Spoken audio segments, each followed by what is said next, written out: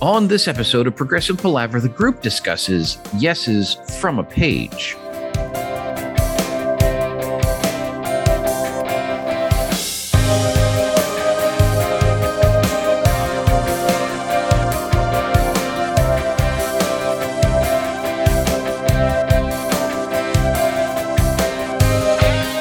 Hi and welcome to Progressive Palaver, a group of lifelong friends and appreciators of music discussing the greatest progressive rock bands album by album.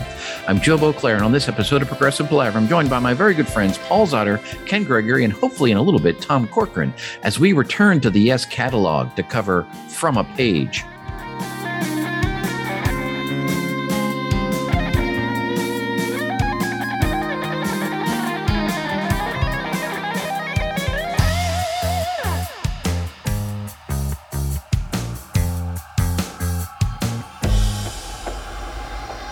All right, gentlemen, welcome to our sort of grab bag casserole mini segment in between large segments, where we are going back and scooping up a couple of things that have come out in the last several years that are impactful to us and the bands that we have covered so far.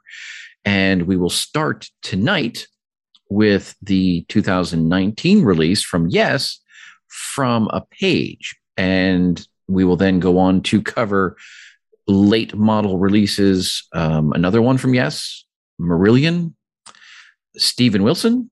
And then I think we've sort of agreed to finish up this little mini segment with an album that has certainly become very near and dear to me. And I think basically to the Palaver as a whole, and that is the sole release from Sound of Contact, Dimensionaut. But it's like Queensryche alienated our audience, and you're checking all the boxes to bring people back. like give me one Yes, one Marillion, one Steven Wilson. Well, I mean, if we had a Pink Floyd to throw in there, we would have all of our bases would be covered. There you go. Oh boy. But we don't have a Pink Floyd. We do, however, have these other things. I mean, just with the exception of Dimensionaut, all of these have come out since 2019, and we were past, all those segments in the podcast, and we were, deep into Genesis and Pink Floyd at that point, and just we didn't make the time to sort of go back in real time and get them. And I don't necessarily regret that, honestly. One of the ideas that I had actually when I was going around today was I thought it might be fun to put a floater out to our friends at the Yes Music podcast and maybe do a quick lessons learned with them, because they covered these albums, very shortly after they were released.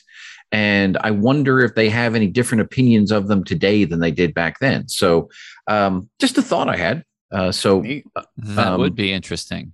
Kevin or Mark, if you're still listening, well, actually, if you're still listening, we will hopefully have reached out to you and recorded this long before this ever airs. But if you're listening, we are indeed keen to maybe have another crossover episode. It's been a while since we've done that, and discuss these, the state of Yes with regards to recordings from 2019 and 21. And maybe we could play the answer is yes game with them finally. We did threaten that never happened. Yes. I mean, I've been waiting almost as long to play that game as I have been for the release of Partly Palaver videos. All ideas in good time. It's a shame we're not a current events podcast, because Kevin was on vacation and Mark kind of commandeered a lot of the show himself. And we got news that there will be some Relayer tour, but maybe only in the States. It's been an interesting week. I would like to take a quick aside when you're talking about that, because it reminded me there isn't a lot in the wikis about From a Page. I mean, it's essentially an EP. I believe they call it a mini album. And so I wanted to go I went to yesworld.com to see what yesworld.com had to say about it. And I just want to make the point that is one of the shittiest websites I have ever accessed in my life. So whoever is doing that needs to rethink how it's put together. Wow. It's difficult to get information, and the information that's available is not nearly of the level that I would have expected. So that's just my 2 cents. It really does look like it's a MySpace era website design.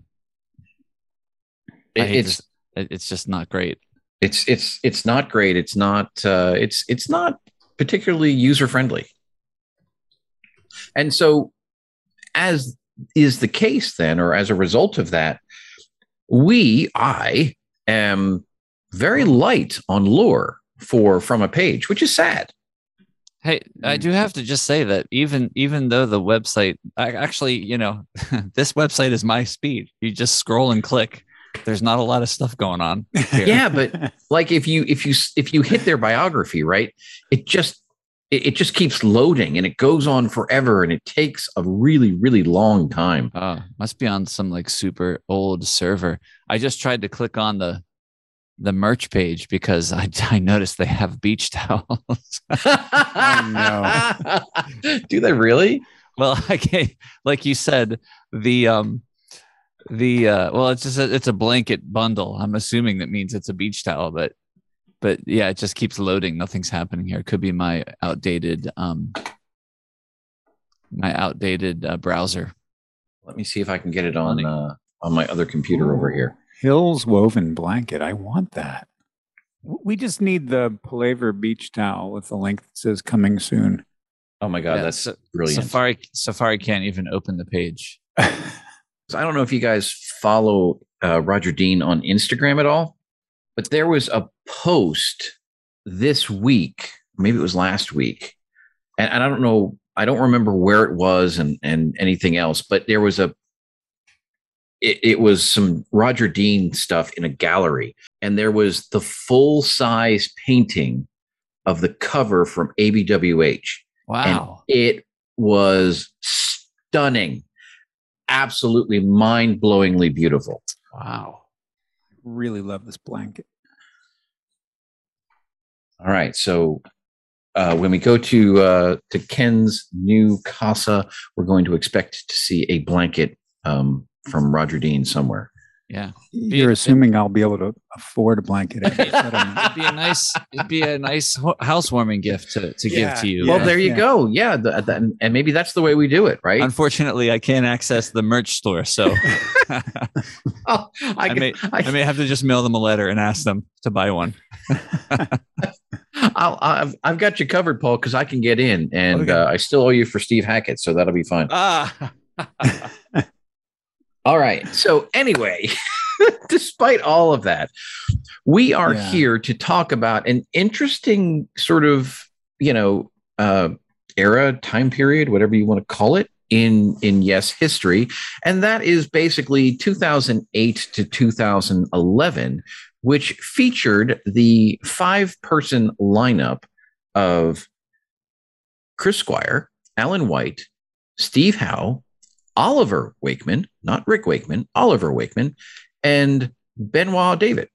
Near as I can tell, the lore says that Yes was planning a 40th anniversary tour, and Rick decided that he was not going to participate, and he said, "Hey, guys, I'm not going to do it, but my boy Oliver over here is pretty good. You should take him." So Oliver says, "Great," and they say, "Great." And then that's when John Anderson had his medical problems. Right. And so, as I understand it, I don't think Oliver ever got to go out on tour with John. And at that point, they replaced him with Benoit, and away they go. Wow. And so I guess they did the In the Present tour, which is the live album that was actually packaged with From a Page when it was released. And then they were in the studio as the five of them to record an album. And somewhere along the lines, and I probably could have looked into this, but somewhere along in that period is when it was decided that, I guess, Fly From Here should be recorded. And the next thing you know, Jeff Downes comes in and poor Oliver gets pushed to the side and essentially excised from Fly From Here. I know we here on the Palaver have at times raised a certain amount of indignation on behalf of the treatment of Benoit David with regards to the band. But I think the treatment of Oliver Wakeman is in some ways even worse. He did end up being credited with playing on 4 tracks on Fly From Here, but essentially he was just squeezed out of the band when Jeff Downes came in. And these 4 songs apparently were also, were recorded at that time. And I want to say when From a Page was released, the story came out that I guess Oliver approached the band or Steve specifically and either, I guess, asked for permission to complete these and was given permission. And so, it was, different because at this point, John Davidson was in and, everything was different. But, yeah. And I think sort of when I could be totally off on this, but I feel like when Chris Squire passed, they sort of wrapped up the tour. Billy was playing and they were touring. They did the tribute to him before the show. And then I feel like after that, it was like all the versions of Yes, sort of happened. They went to the Hall of Fame.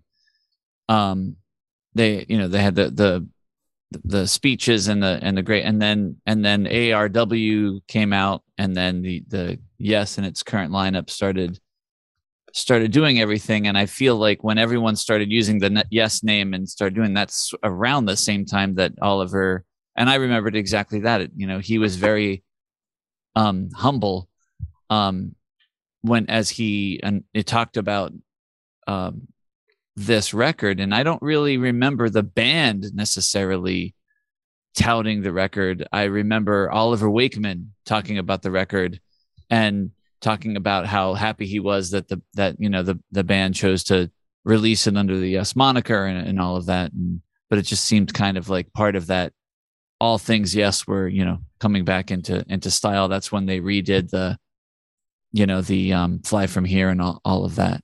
That's how I remembered some of that. And it's a very solid point in that it was released under the Yes moniker. It was released with full Roger Dean artwork.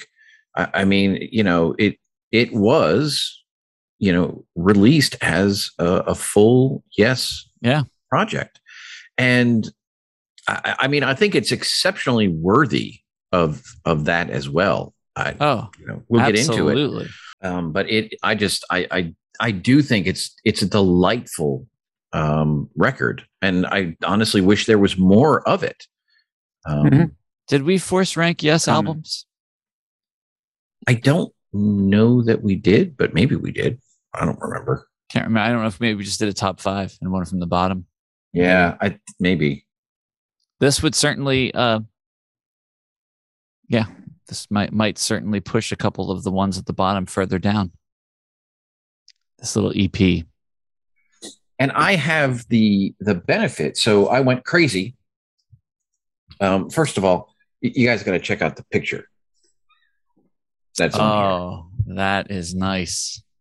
I mean, you've got the 3 old guys, right? And then you've got Oliver looking like a long-haired Agent Smith, and then you've got Benoit in the middle, and he's got he's like standing there, but his hands are in this sort of weird open forward position. Like, I don't know exactly what he's doing, but it's interesting. Steve Howe's the only one without shades on. Yeah. It kind of looks like all the people who didn't make the final cut in the casting for Superman 2. And then, as I showed you guys last night, it is in this beautiful translucent light blue color. That is beautiful. And it just goes so well with the Roger Dean artwork in the middle. It was a delight pulling this out and listening to it. And I will say that, you know, I've listened to this on CD. I've listened to it on Spotify. And last night I was listening to it a lot on vinyl. And, you know, they're all good, but the vinyl is delicious. Wow. The Spotify version annoys me because they put the single edit on first on the tracking. I mean, how stupid is that? That is pretty stupid. On the vinyl, it's the last track, so you get. They put it on the vinyl too. It's on the vinyl, yeah.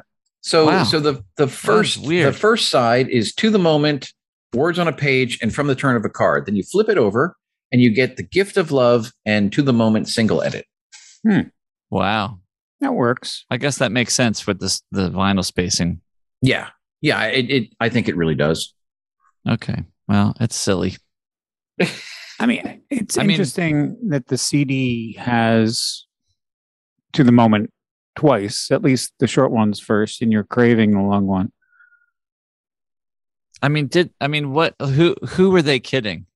Did they think that a 4-minute and 22-second version of that song was going to make more of a splash than the 6-minute and 13-second version? I mean, it was going to break them wide up. And when was this released? 2021, 2020? It's the next 2019, dude. 2019? Like, who was playing this on the radio in 2019? Seriously. All right. Well, here's what hit me. My favorite thing about Live from Leon is Machine Messiah. Yes. And I love the slow tempo, and I love hearing Chris and the dynamics between Chris and David. I think I actually appreciate Chris more with David for some reason, because they just complement each other in a very interesting way, at least that stage in Chris's career and in his voice. And just the tempo is wonderful, because I'm hearing lyrics and I'm hearing little subtleties between the bass and the guitar that I don't normally hear. And I love it. And I think Oliver just nailed those analog synth sounds. And maybe Oliver did too good a job of Jeff Downes and like just listening to Machine Messiah at Live from Leon, you're like, oh, wow, I wish Trevor Horn would come back. Wow. Well, and it's funny, right? Because Benoit is a bit of a vocal chameleon. And you know, and I remember seeing them. I must have seen them on this tour, because I remember seeing them with Benoit. It was whenever Original Asia got back together, because I saw them with Asia. And I remember it was at the Bass Hall in downtown Fort Worth. And I remember because Benoit was wearing this vest. It was a spectacular show. But the first recorded experience we had with Benoit was Fly From Here. And I swear up and down that Trevor Horn produced that so that Benoit sounded like Trevor Horn. But he has the ability to sound more like John. He can sound like John, he can sound like Trevor, or he can sound like Benoit, whatever exactly that is. So he does have this sort of spectrum about him, and he's able to sort of change vocal clothes. And I totally forget where I was going with this. But I think, you know, for me, the thing about Machine Messiah that really, I'm not going to say it's the best or the greatest, but what I remember is Benoit with the acoustic guitar in that breakdown section. Yeah. And it's just, it adds a dimension that song has never had live. And I just loved it. there is an undeniable charm to John Anderson playing acoustic. There is a sort of amazing lift that I get from seeing John Davidson pull it out and do the acoustic. But I'm going to give the title of acoustic player to Benoit because he just kind of had a command over it in a way that the others didn't, or comfort level. I think that's very well said. That his overall comfort level with acoustic guitar. I think that's the perfect way to say it. Yeah. And if you've ever seen the video, I think that manifests itself. Yeah. He's got it like a groove, like a thing whereas the others are kind of passively interwoven.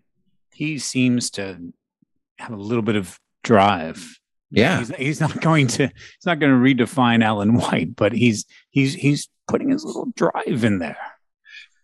And so really, I think where I was going with my prior rant was, given the fly from here aspect, and given Machine Messiah, there seems to be something about this particular 5-man lineup that just sort of naturally fits into that drama era.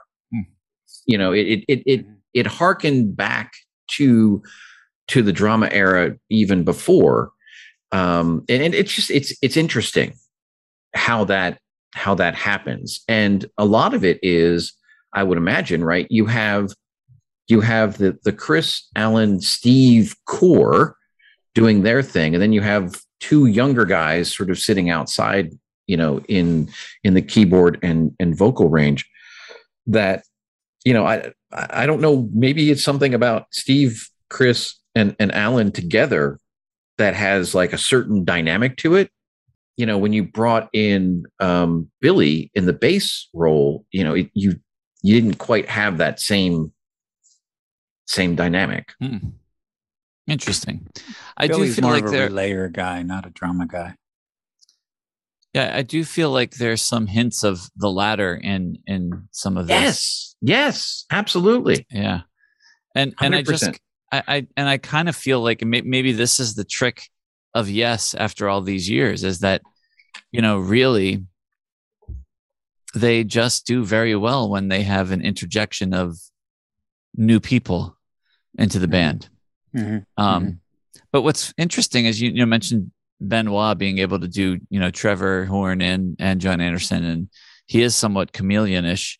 But I want to say the Buggles recorded Fly From Here before Yes went back in and, dusted it off and finished it. So when you mentioned that Fly From Here sounds like it was produced, so that Benoit could sound like, he was probably learning it off of those Buggles tracks, and maybe he was emulating Trevor a little bit more than normal. Don't know. Yeah, I mean, there was a time period when I swore up and down that the original was Trevor Horn. Yeah. Well, maybe it was his voice in there, and finally he just said, "Listen, guys, let's just recut it since I already sang all of it anyway."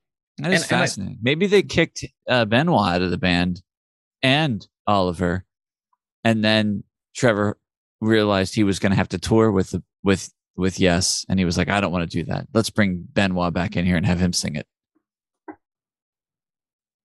I know there's documentaries that squash that theory. I do think Machine Messiah is maybe not the only song, but one of the songs that benefit from the old age tempo of Yes. Thank you. Yeah, and it's funny, Paul. So, you were talking earlier today about the old age tempo being present already here in whatever year that was.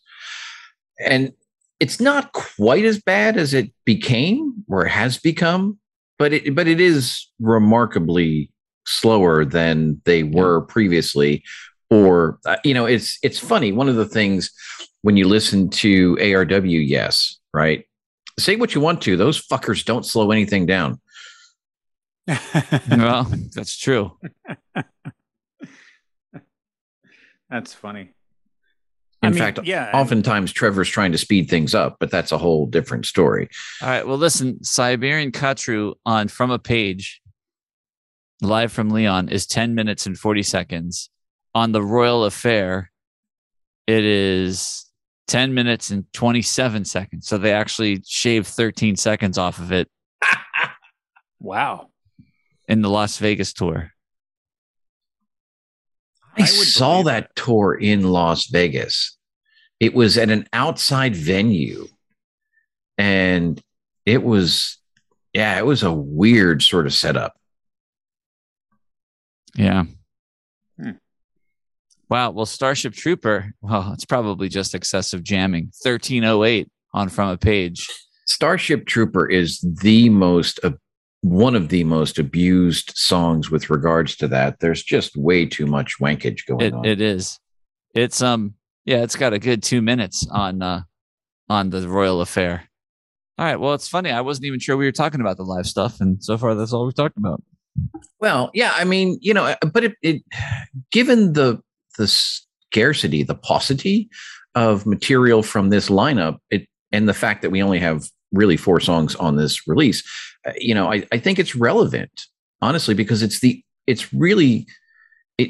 rounds out the glimpse we have of how much this lineup is. And I think the 4 tracks on this release are going to illustrate that to a pretty good degree. But I think it's relevant to evaluate how this particular lineup handles the catalog as a whole.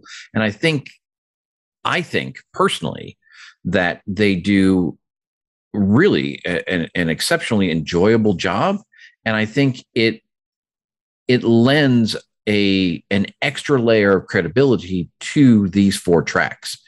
Because of these 4 tracks, 3 of them are written entirely or credited entirely to Oliver Wakeman. And the 4th is credited to the band as a whole. And we haven't even touched on, the Wakeman progeny aspect of this. Like, I don't know, the musical relationship between Rick and Oliver, how much Oliver wants to be his dad or how much he's simply influenced by his dad. However that comes about, I think in this release, and certainly in the live performances, Oliver demonstrates a very, very deep understanding of Yes music as a whole, perhaps in some ways even better than his father, who, much like Trevor, and I love them both, have a tendency to sort of imprint their own very large personality on whatever they're playing.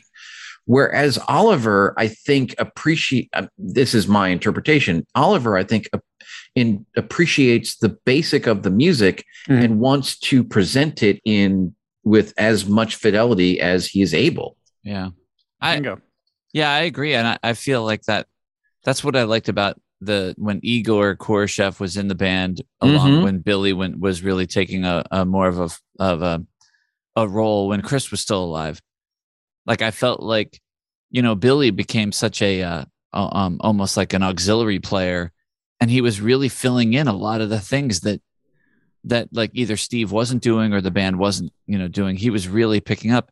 And Igor, similar to how you're describing Oliver, he really had a seemingly a deep appreciation and delivered the music, I think, in a very appropriate and almost as a tribute in a way. And it was delightful, and I loved it. I remember Igor in that cowbell. Yes. He's flaying with one hand on the keyboard, and he's cowbelling the shit out of it with the other. Yeah. It just, yeah. And that's just, it's charming to me. I don't know. Yeah. Joe, you made reference to group writing credits. Yep. Well, for me, that's a wonderful throwback to Drama, where I believe the bulk of the album was just credited to the entire band, including Alan. And it's funny because that particular track, The Gift of Love is, and we'll get there when we get there, but it's like, it's an amalgam of Yes. It has some drama elements. I think, Paul, that's where the latter elements come in. Mm-hmm. It even has a little bit earlier Yes flavor in there, but it has some new things too. Like there's a little bit in there, and you guys tell me if you think I'm crazy, but it's like Oliver almost gives a nod to Mark Kelly. With some of the sounds that he's got going on. And it's I agree. That's cool. I agree. So you have Yes, one of the originators of prog rock, in a way, sort of accepting influence or pointing toward influences from the neo-prog bands as well. And I think that's an aspect of Oliver's age, because, presumably he would have grown up with bands like Marillion. So I think that's cool. So Ken, is there any prog context in 2019 that is relevant? No, I substituted a Dream album that I came up with. Oh, okay. It's called Yes Prepositions. It starts with Into the Storm. It goes into To Be Over, From the Turn of a Card, Into the Lens, and ends with To the Moment. Okay, there you go. I love that you said that, Ken. That is fantastic. No, we don't have to do history on this. We know that 2010 is a very interesting period. Right. So that being said, we have now been gabbing for 35 minutes. Perhaps it's time we talk about what we're actually going to talk about. And that would be Yes's From a Page, which was released in 2019, although it was recorded in 2010. It was produced by none other than Oliver Wakeman and released on the label Yes 97 LLC. The personnel include Benoit David on lead vocals and acoustic guitar, Steve Howe on acoustic and electric guitars and backing vocals, Chris Squire, bass and backing vocals, Oliver Wakeman, keyboards, vocals, production, design, and layout, and Alan White on drums. The track listing for the vinyl edition is To the Moment, Words on a Page, The Turn of a Card, The Gift of Love, and To the Moment single mix. The CD edition has just the 4 tracks. It does not include the single mix of To the Moment. And as I mentioned previously, I bought the quote unquote boxed set, which had not only this release, but also In the Present Live from Lyon, which includes 3 CDs. And I'll just read through them quickly because it's fun. Siberian Catrue, I've Seen All Good People, Tempest Fugit, Onward, Astral Traveler, Yours Is No Disgrace, And You and I, Corkscrew, and Second Initial. Steve Howe gets 2 tracks there, apparently. And then the second CD is Owner of a Lonely Heart, South Side of the Sky, Machine Messiah, Heart of the Sunrise, Roundabout, and Starship Trooper. From a Page is a mini album by the English progressive rock band Yes, released on 25 October 2019 by Yes Records. It contains 4 previously unreleased tracks originally recorded by the 2008 to 2011 lineup of the group and intended for release on an album, but ultimately weren't included on Fly From Here. During this time, the lineup included bassist Chris Squire, guitarist Steve Howe, drummer Alan White, singer Benoit David, and keyboardist Oliver Wakeman. Wakeman, who wrote most of the material on From a Page, was inspired to release it following Squire's death in 2015. So there you go. Mm-hmm. Wonderful work, really. Wonderful work. It really, really is. And,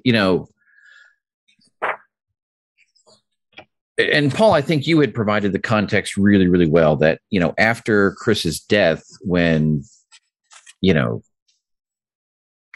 Yes official was going around doing their tours and releasing every live album they could think of with tempos that are ponderously slow, and ARW was doing their thing and teasing us with, releasing new music that never actually came. And there was a whole lot going on. At this point, we had, you can have the discussion about heaven and earth and whatever that is, is or is not. But when this was released, this was the most Yes release we had in years. And I think it's delightful. Yeah. And it is interesting, right? Because it's not John Anderson. So at this point, this would have been the third official studio release without John Anderson. No, it would have been the fourth. So you would have had Drama, Fly From Here, Heaven and Earth, and then this. So, that's not a lot in the thing. And I think we should force rank those. We should. That's actually not a bad. And the Quest. Yeah. The 5 non-John Anderson Yes albums ranked top to the Quest. That is actually a brilliant idea. That is a nice idea. We've got to do that. All right. That'll be something. It will be. With special guest John Anderson. I'll get started with To the Moment, if I could. So yes. I think like a lot of things, modern Yes. The first time I heard the da da da da da rip, Mm-hmm. I was thinking like Starsky and Hutch. But the more I listen to the song, it's just such a fun sort of interjection throughout the verses, and Chris Squire jumping in there with the bass is just really tasty, and I love that sort of recapitulation or whatever that he keeps echoing, that he keeps putting in there. Overall, I would say I would give it a B+ on the music, but maybe the C- on the lyrics. They really? don't. I just don't. You're kidding. Just a little off for me. You're kidding. Why? I just kind of feel like they're kind of lame. This is Dream Control. This is good stuff.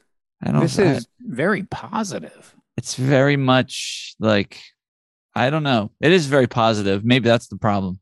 But I don't know. For whatever reason, I just think it makes a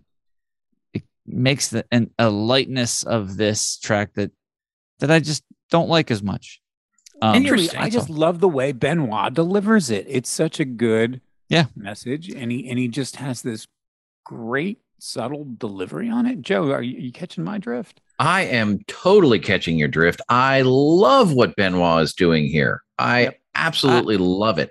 I think his voice sounds so freaking clear, and I think when we talk about this in the 4 tracks here, Benoit gives us 4 different flavors of Benoit. And I think this is the one I like best. Wow. Sweet. So I just want to be clear. I didn't say I didn't like the singer. I said I didn't like the lyrics. I like the lyrics. I don't know. I think it's kind of cool. Do you not like the lyrics, or do you like the vocal line, the rhythm of the words? I do. That's the challenge. Because you guys know that the lyrics are the last thing that I'm concerned about. Yeah, so you haven't even listened to the lyrics. What are we talking about? I like the. It's only been out 3 years. There's no way you know the lyrics. But I like the melody. I like the way it's delivered, and I love the backing vocals. The To Your Dreams. But as I started listening, and I was like, oh, I wonder what these lyrics are, and then I pull them up. I'm like, I'm like, well, okay. So maybe I should have waited longer to look. So funny aside here, I hadn't realized until literally Sunday that Spotify has lyrics. Oh yeah, that's like a newer thing. Yeah. My daughter was telling me about it. I'm like, really? And so when I was going through this the last time today, I just happened. I'm like, oh, there it is. And I'm like, oh, cool. Great. Because I had brought down, my vinyl so I could have the lyrics in a size that I could read. So let me ask you a question.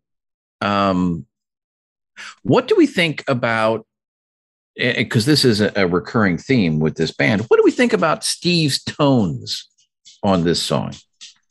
Someone's got him under wraps. I mean, he's Yeah. good. I mean, he's not.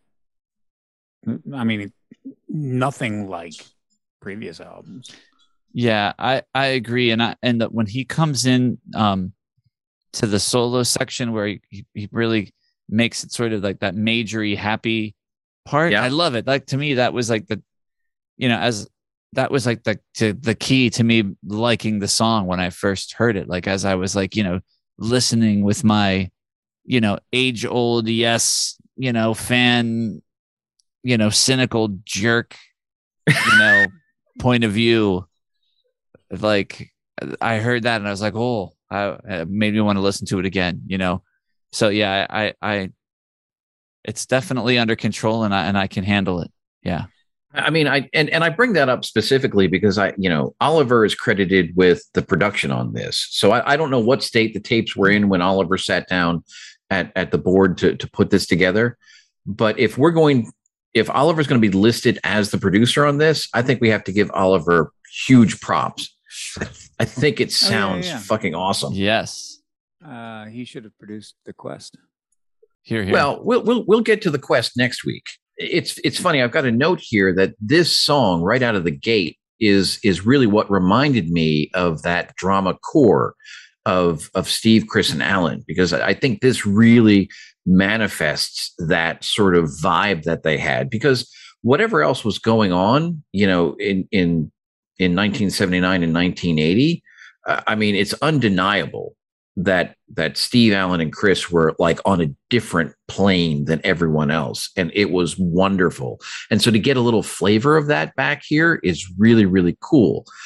Now, having said that, I'm going to potentially blaspheme. Mm-hmm. And I'm just going to put this out here. And I'm curious what you guys think. Am I wrong or not? Paul, you mentioned the opening riff, but when it kind of breaks down and goes into the verse part, do you get a little bit of Union vibe in there? Like almost as if Steve Howe actually had recorded all the parts on Union? I get that, especially when there's that octave. I don't know if it's a bass octave like on the 8th string or if it's a 12 string like detuned or something. But I do kind of get that. You're right. There is a little bit of that flavor in there. Yeah, just a little bit. It's not enough, and I don't think it's enough. Again, there are a lot of cues back to history here. And I know like I said, invoking Union is very, very dangerous, especially that side of Union, but I think it's like the good version of that. Yeah. Yeah. Okay. I don't think that's too controversial. Oh, come on. Nah. You talk and you bring up Union, people are going to crap their pants. Well, you're getting more and more supporters year after year. So the only other note that I have with regards to From a Page, and again, I freaking love it. And one of the things that I find so amazing about it is, it's got this sort of hooky chorus in it. And that could come off as cheesy or lightweight. And somehow I don't like, I can sense that sort of in my periphery, but I don't ever feel it. And again, the biggest example of this is Take It Easy, right? Because Take It Easy has these wonderfully delicious, tense verses, and then it just goes into this cheesy, sappy prose chorus. But this is like, again, a sort of a better version of that. Yeah. I mean, the verses aren't quite as good as Make It Easy, but the chorus is much better than Make It Easy. I agree. Yeah, the chorus is kind of an earworm. It just kind of sticks with you. I don't know. I'm sure this is one of the parts where you're getting at. I dig the keyboard solos, the middle and the end. They do have that Mark Kelly flair, but they also, to me, remind me of like early Styx and Dennis DeYoung. Ooh. It's like a nice kind of hybrid between those two. I really dig it. We know why John Anderson is in the picture, but why isn't Chris even more involved here? Like what Oliver produced is Chris food. It's like, yeah, Chris, take the bait. You know what I mean? And you would think that with these nuggets, these tasty morsels, that Chris and Steve would have been fighting to write around this and to build an album. Like what was going on in that period that you just couldn't get any new material out of Chris? Well, maybe they were distracted with the ideas of Fly From Here and whatnot. Well, and I think that's part of the lore that's missing, right? We don't know at what point these were, were recorded, worked on. Doesn't Chris sing a song on Fly From Here? Yes, he does. Yeah. So I mean, maybe they were just involved in that. But yeah, you're right, Joe. We don't have enough. Maybe we needed to get Oliver Wakeman on. Get the inside scoop. That would be cool. They didn't start messing with this till October 2010. Messing with Fly From Here till October 2010. It was recorded mostly in 2011. And I don't know. Well, maybe they just weren't telling Oliver because they knew they were kicking him out of the band. It just kills me.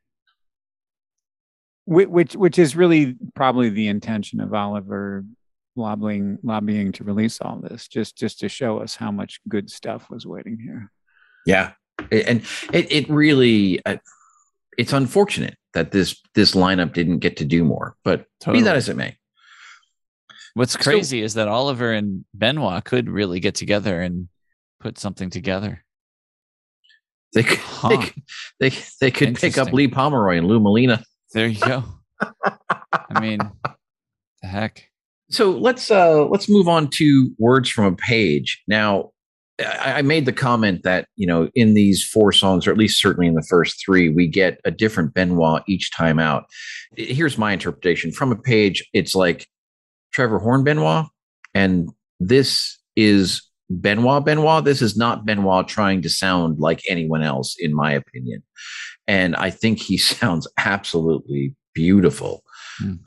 I think it's great.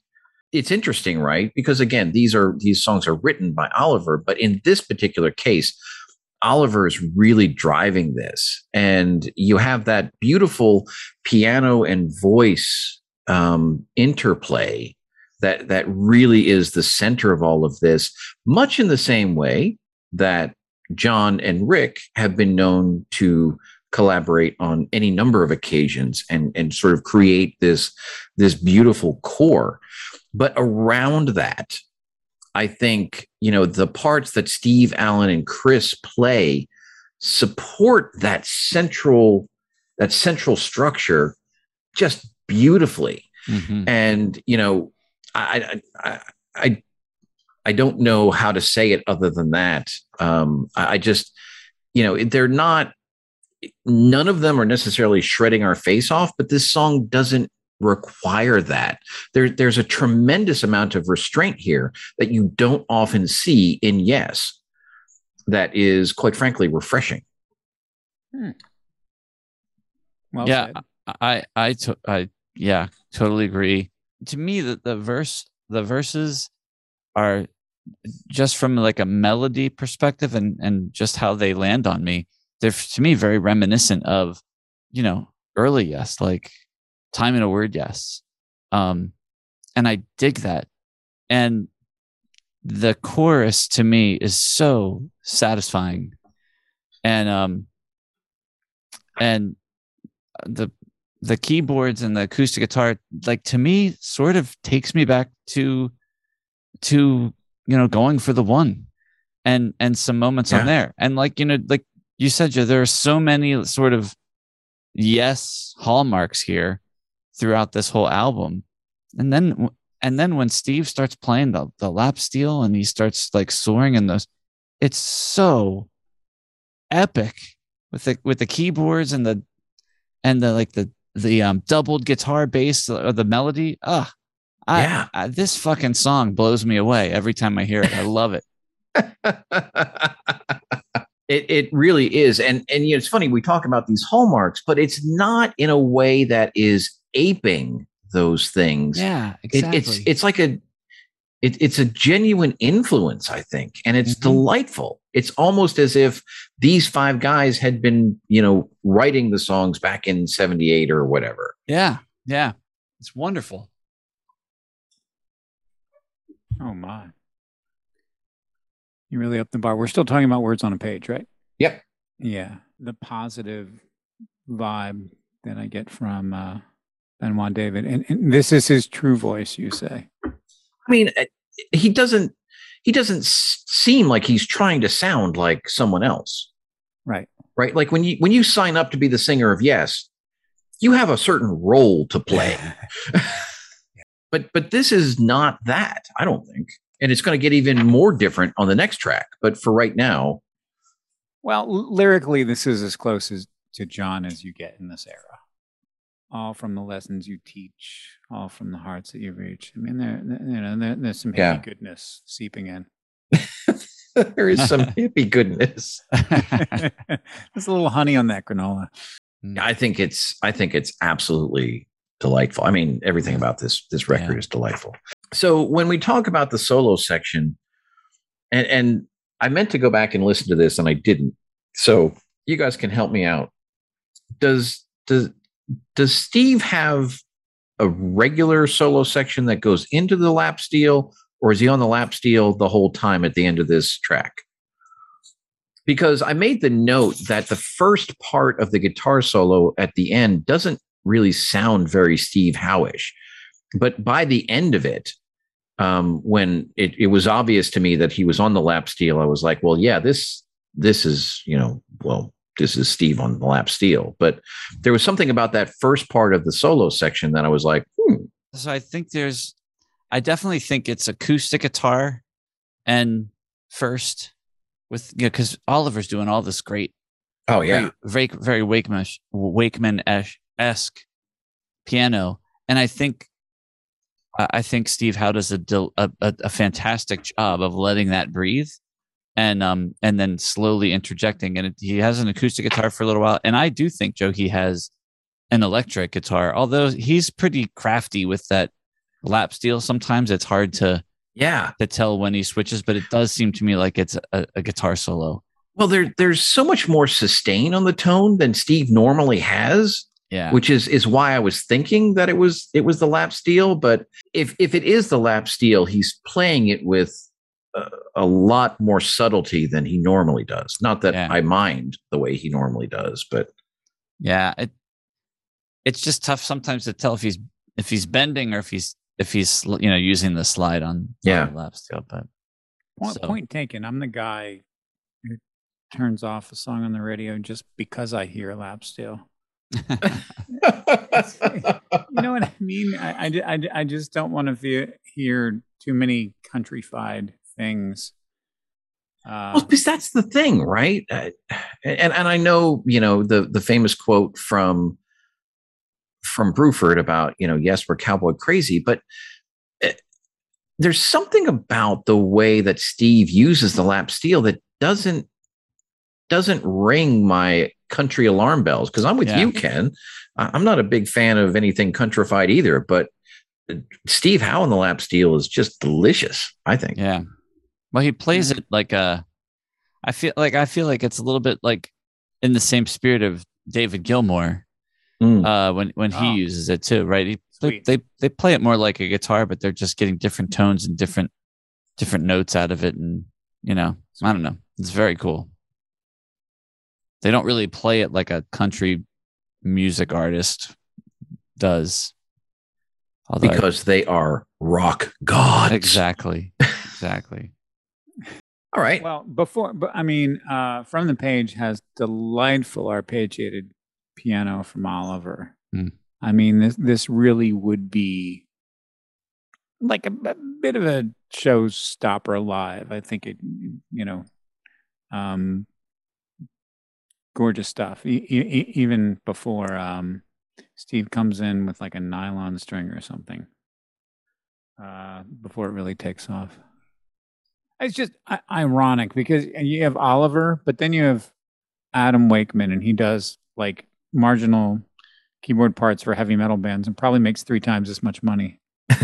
But and Oliver goes all out to get into his dad's slot, just to be, sorry. Jeff's here now. Sorry. Bye.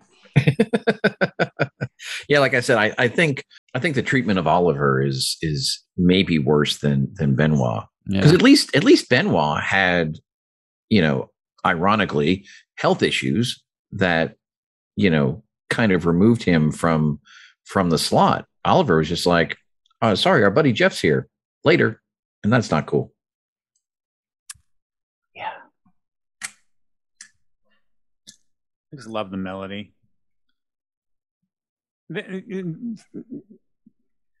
Words on a Page could be the Ken Gregory School of just put a song on loop. If, it's 6 minutes and 21 seconds and it's all kind of dreamy. If you don't have anything important to do, you can put it on loop.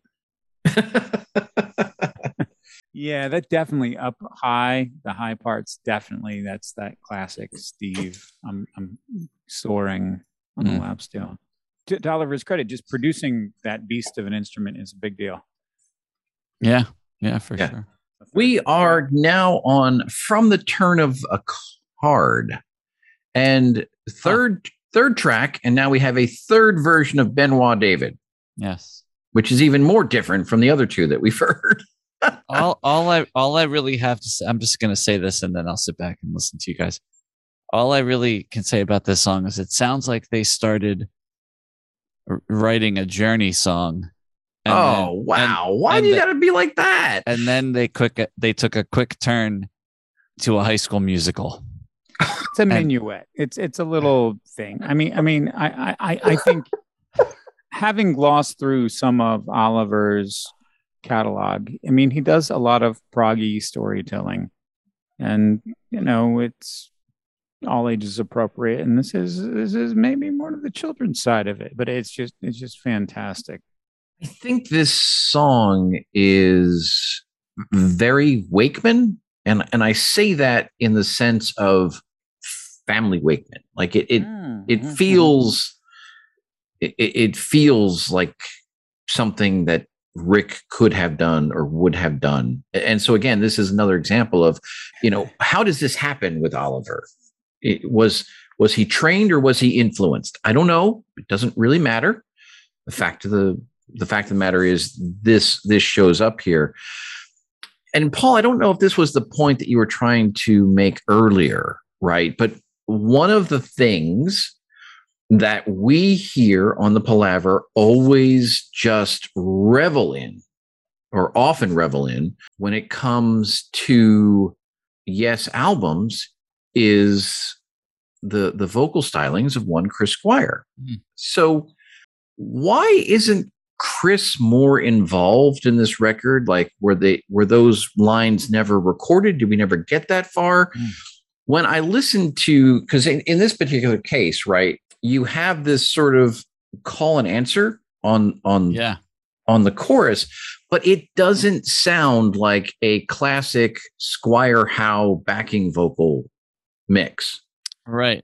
It sounds almost like a High School Musical. I think I was going to say it sounds like another Benoit. Well, it does. I think maybe that's what gives it that, because every time I hear the chorus, I just picture guys in top hats and long coats with fancy buttons moving their heads around a lot while they're singing. And I think that's my interpretation of the lack of Chris Squire-ness to these. You had vocals. to go with the heads. I got tripped up on the fancy buttons, but however you interpret it, it seems obvious that there's a lack of a certain Chris Squire special sauce element that's missing here, yes. Right? And this is a place where if you had that, it might dramatically change the impression of this song. Could it? Maybe. It definitely could. Yeah. It just occurred to me that this is Billy Sherwood's circa years with all the, and at that, it was the early circa years. It was, when he was, really tight with Tony, but also didn't Alan was in circa. I mean, initially, yes. So much in the very beginning, so much brazen energy in that circa material, and it's just funny how chill Yes is during this period. Chris is just not plugged in, man. I just got to say it again. If all you need is three guys, and if Chris could have been really plugged in, it would have been amazing. Yeah, I do kind of wonder. I mean, given this is only 3.5 minutes long and it's just piano and vocals, like I do kind of wonder if this was just a demo that they put together and sort of like, we're going to work on it from there with everyone else, and they just never did. Because I think that's a very viable hypothesis for this, and like I said, it may very well be that those vocal tracks were just never recorded, which is why they're not here. You can't imagine if anyone is producing a Yes record and you have viable Chris Squire vocal tracks at your disposal, you're going to damn well make sure that they're there. I mean, that's practically all that happened on Union. If we're talking about that earlier, like at least we got Chris Squire's vocals on there. So if that's the case, right, then I'm going to give Oliver a special production award for making this as much as he did out of what maybe he had. Yeah, it's Chris food. I'm just waiting for Kersner to release the Squire package where you just plug in the plug-in and Chris starts singing. He repeats everything you say, basically.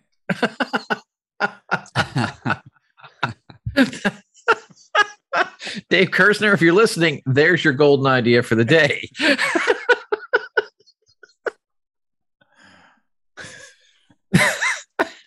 That's actually brilliant. We're going to have AI that does that just 3 years from now. Oh, Chris. Wow.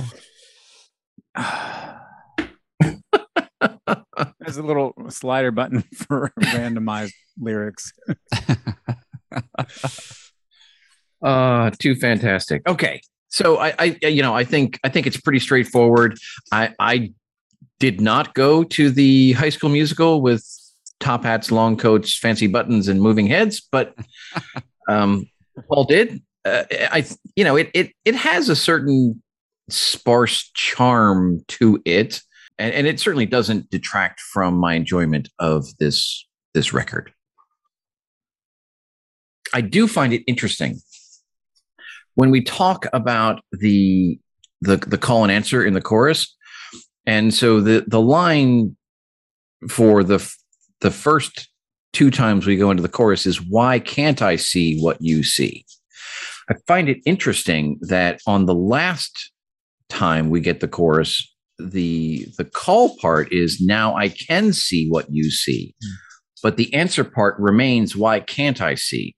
And it feels a little disjointed, but it's interesting. I don't know what it means. I'm just something I observed. Are we to believe that Oliver did all the lyrics? I mean, he's the sole credited songwriter. So yes, I think we have to believe that. I mean, he's kind of a savant. He's gifted. He is gifted. I think, these three songs, sparseness on From the Turn of a Card aside, I think, again, speak to a level of prowess that I just think it's a shame he didn't get, another shot at this. Yeah. I think he had some legs. And so then we get into the semi-epic, The Gift of Love. So this is the one that is credited to the whole group. This is the song that, goes a lot of different places. And, at times it feels very drama-esque. At times it feels very laddery. And all of that is really good. I think it's so good. And here again, we have, on the refrain, is it Squire? Is it Squire Howe? Is it Squire David? Like, I don't know where the vocals are coming from here.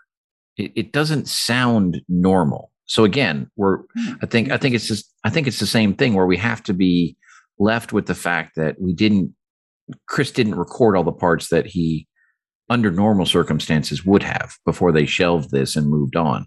Because it just, while musically this sounds exceptionally Yes-like, without Chris's vocal part, and again, I've come to sort of appreciate much more what Steve brought to the table in that regard as well.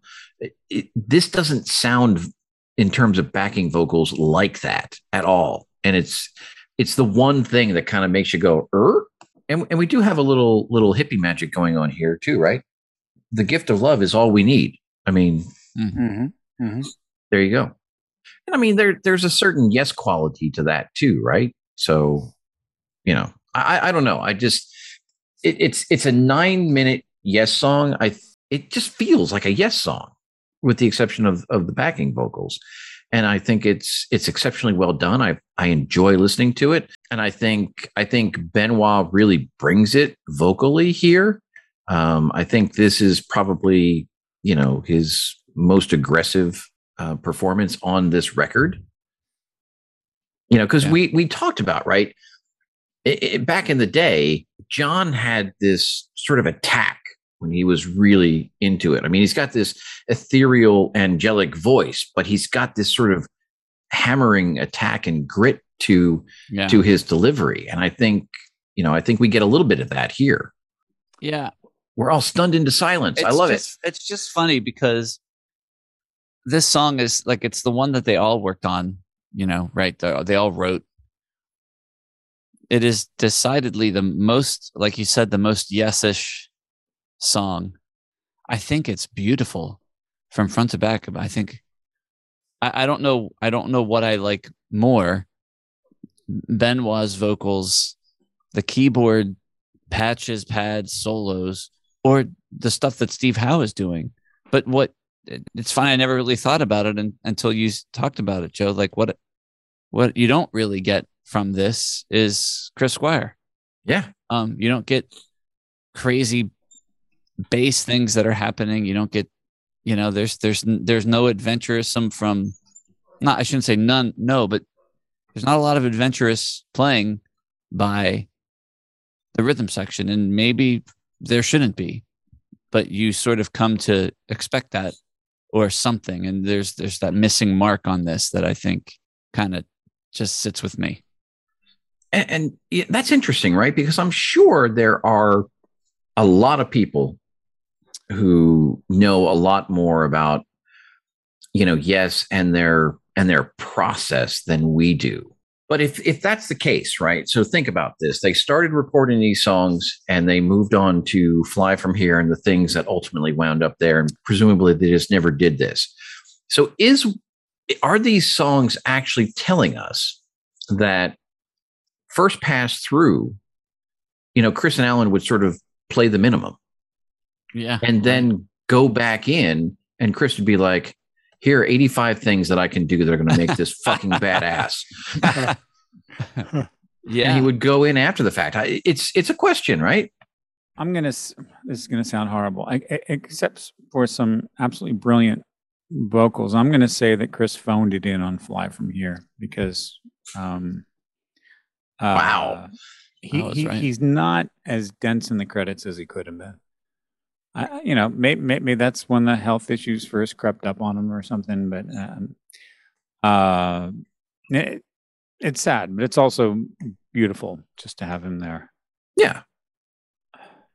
Well, I mean, even in these relatively simple things, and we've had this conversation before, certainly, because when Chris would play with Trevor, there were certain times when Chris would happily sort of, step back, if you will, and be more straightforward of a bass player. But even then, like when he was playing something straightforward, it still had, a recognizable amount of flair to it. Yeah. And, so Chris can do that. And, he's an exceptional bass player. So even when he's playing something extremely straightforward, it's still exceptional. Yeah. It's just straightforward. I wonder if Oliver just cut him out of the mix because he was pissed off he got kicked out of the band. I read that Oliver lived near Steve Howe and that he played in a solo act. So it seemed like he would have had more rapport there. But maybe for this, clearly, to satisfy the three of us, he would have, lived near Chris. But yeah, proximity is a big deal. I mean, just have to immerse yourself. Was Chris living in the U.S. during? Probably. Yeah. So maybe Chris was. Yeah, I mean, Chris lived in, I think, Arizona for quite some time. Yeah, that would make sense. And yeah, and Oliver and Hal we're back home in the motherland and doing their thing. But it's not a huge Steve album either. But maybe he's a little more engaged somehow. This is where on The Gift of Love, I asked the question, what do you really love more? Do you like 2-minute snippets stitched together like Close to the Edge, or do you like the one cohesive idea? Because you can make a case for either. Like, this is that 1 6-minute cohesive idea that's pretty incredible, but then you have to keep someone's attention for 6 minutes. Whereas if you just make a bunch of little wacky pop songs and stitch them together like Close to the Edge, you've got a whole different set of challenges. And this really illustrates the two different yes-isms. It's a fascinating hypothesis, Ken. It really is. And I don't know what the answer to that question is. I'm going to have to ponder that, because that's like a really difficult question to answer, right? Do you want Shoot High, Aim Low, or do you want Close to the Edge? Do I have to choose? Yeah. If you could only have one. Where does Awaken has to fit into the Close to the Edge category, right? Probably. Yeah. Well, it's a high. Yeah, that is probably the perfect hybrid of the cohesive song mixed with the Maybe that's why it's so fucking good. Maybe. How about Open Your Eyes? Is that a big cohesive? No. It's just bad. Oh, come on. I think the song "Open Your Eyes" is good. The first 2 tracks on that record are really enjoyable, and the rest of it's just a big, not great thing. What's Mind Drive? Is that Mind Drive is from Keys to Ascension. Yeah. Is that a Stitch, or is it more of a? It's definitely a Stitch. Yeah, definitely a Stitch. I think either way, I just would like it with more Chris Squire. That's all. That's really the answer to a lot of things. I'm unable to answer that question as provocative and thought provoking as it is, Ken. But it does raise the point. So, this release is not perfect. It was not ever completed, to any definable standard, and yet Oliver was able to, I think, make a very, very solid release out of it. And we have to give, whatever credit is due, as we did at the top of the episode, that he was allowed, if that's the right term, to release this under the Yes moniker, because I do think it fits in perfectly. In some ways, it's always fun to invoke Stephen King's The Dark Tower. It's a lot like The Wind Through the Keyhole. So Stephen King wrote the original 7-book arc, said he was done with it, and then, a handful of years later, he had another story that actually fit in between books 4 and 5, and he wrote it and released it. And he even says in the foreword, hey, put this between books 4 and 5 on your bookshelf because that's where it belongs. And I think this is exactly what happens. It was released sort of out of chronology, but it definitely should be slotted right in between Fly From Here and what came before that, Magnification, I think. Right. So yeah, I think this was fun. This was when this came out, it was one of those things where I wanted to talk about it. It didn't work out. And so I'm glad we're kind of going back in and to be able to consider this with the Quest. Ken, you've already made some sort of forward-looking comments there.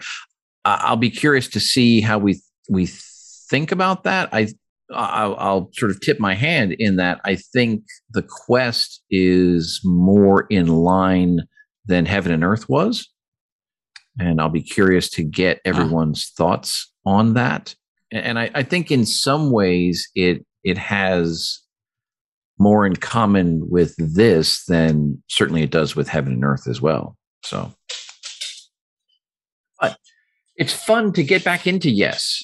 And it's fun to talk about this particular lineup. And I'm glad that we have this to be able to consider it. And who knows, maybe someday in the future, we'll get our Yes franchise pool idea that I keep touting. And, we may get some sort of a resurrection of Oliver and whoever else wants to play with and sing with him at that point.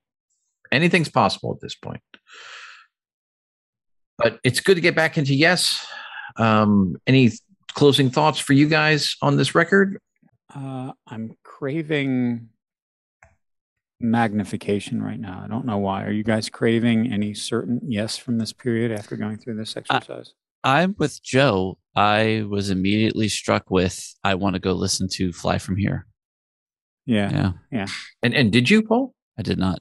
I did today, as a matter of fact. I was driving around. I had some errands to run. And so I picked up 2 CDs when I went out to the car. Yes, Fly From Here. And in a very convenient spot that I picked it up, Stephen Wilson's To the Bone. Which was absolutely delightful. Yummy. And I enjoyed both of them tremendously. It's amazing how much I still love Fly From Here. And but yeah, this record brought me there, and I think a lot of it has to do with Benoit. I have always been a huge Benoit David fan. Yep. I loved it when he was in the band. I enjoyed seeing those concerts. I've enjoyed these 2 releases with him. I was indignant when Return Trip was made and Benoit was excised from the family tree. But I really enjoy what he does. And so I'm happy to do this. You're here. Yeah. I think, the thing that stopped me from picking that up was no Oliver, right? Like I wanted to listen to Fly From Here, but then I was like, Oliver's not on that. And then I realized I don't have anything else that Oliver's on. So right. Maybe credited on Into the Storm. Maybe. Oh, well, that's true. I guess he is on it. I wasn't really thinking about that. Writing credits. So maybe I don't know that Into the Storm is the best example of Oliver's work either, but maybe I just need to, research and maybe pick up some Oliver Wakeman. Maybe. All right. So we'll leave it here. I'm sorry. One last thing. I will say, if you need a Benoit David fix, he sings on a couple of mystery albums and he's fucking badass. So there's that. If you were up late at night editing a Palaver episode, would you want the stitched together 2-minute segments or the one cohesive idea? The one cohesive idea. I can tell you that from experience. God. The 2-minute bits is murderous. It's very funny how different editing these episodes can be depending on how coherent our thoughts are on any given night. But anyway, so guys, this was great. I really enjoyed it. I'm looking forward to talking about the Quest, and I'm going to tell you right up front, I steadfastly refuse to talk about the bonus tracks at least the one about the Beatles. If you guys want to talk about them, that's fine. God. But I am not going to participate in any way, shape, or form. I'm just letting you know right now, it's not going to happen. I wish I had never heard that thing. I've only ever heard it once, and I'm never going to listen to it again. Didn't we just say at the beginning of this episode that we've never successfully suppressed an idea from the palaver? Yeah, but I'm not going to talk about it. You guys can talk about it. I'm not going to do it. I'm kind of with you on this one, Joe. We can just skip a song. One song in 5 years, we can make that happen. I think we can do it. Great. Cool. And then we've got Paul, you get a gold star for the day for coming up with the best bonus episode idea. Oh, awesome. Very much looking forward to that. So at some point in the middle of this 5-part mini arc, we're going to have to record a bonus episode where we force rank non-John Anderson Yes albums. That's going to be fascinating. All right. Oh, cool. You just named it. It's going to be called Non-Anderson. Love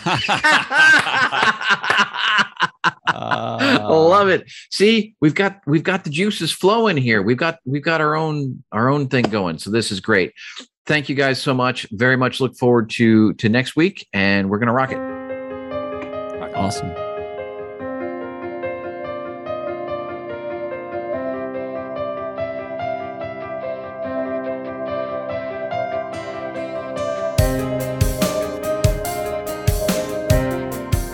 We hope you've enjoyed this episode of Progressive Palaver. As always, we've enjoyed sharing the conversation with you, and we look forward to your thoughts, comments, feedback, and questions. You can reach us on Instagram, Facebook, or Twitter. We are at ProgPala on all of those, or search for Progressive Palaver. You're welcome to email us. Our email address is progpala, that's PROGPALA @gmail.com. Progressive Palaver is available for subscription and download on Apple Podcasts, Google Podcasts, Spotify, Pandora, or presumably wherever you find your podcasts. And we are, as always, hosted on SoundCloud. So until next time, thanks for listening.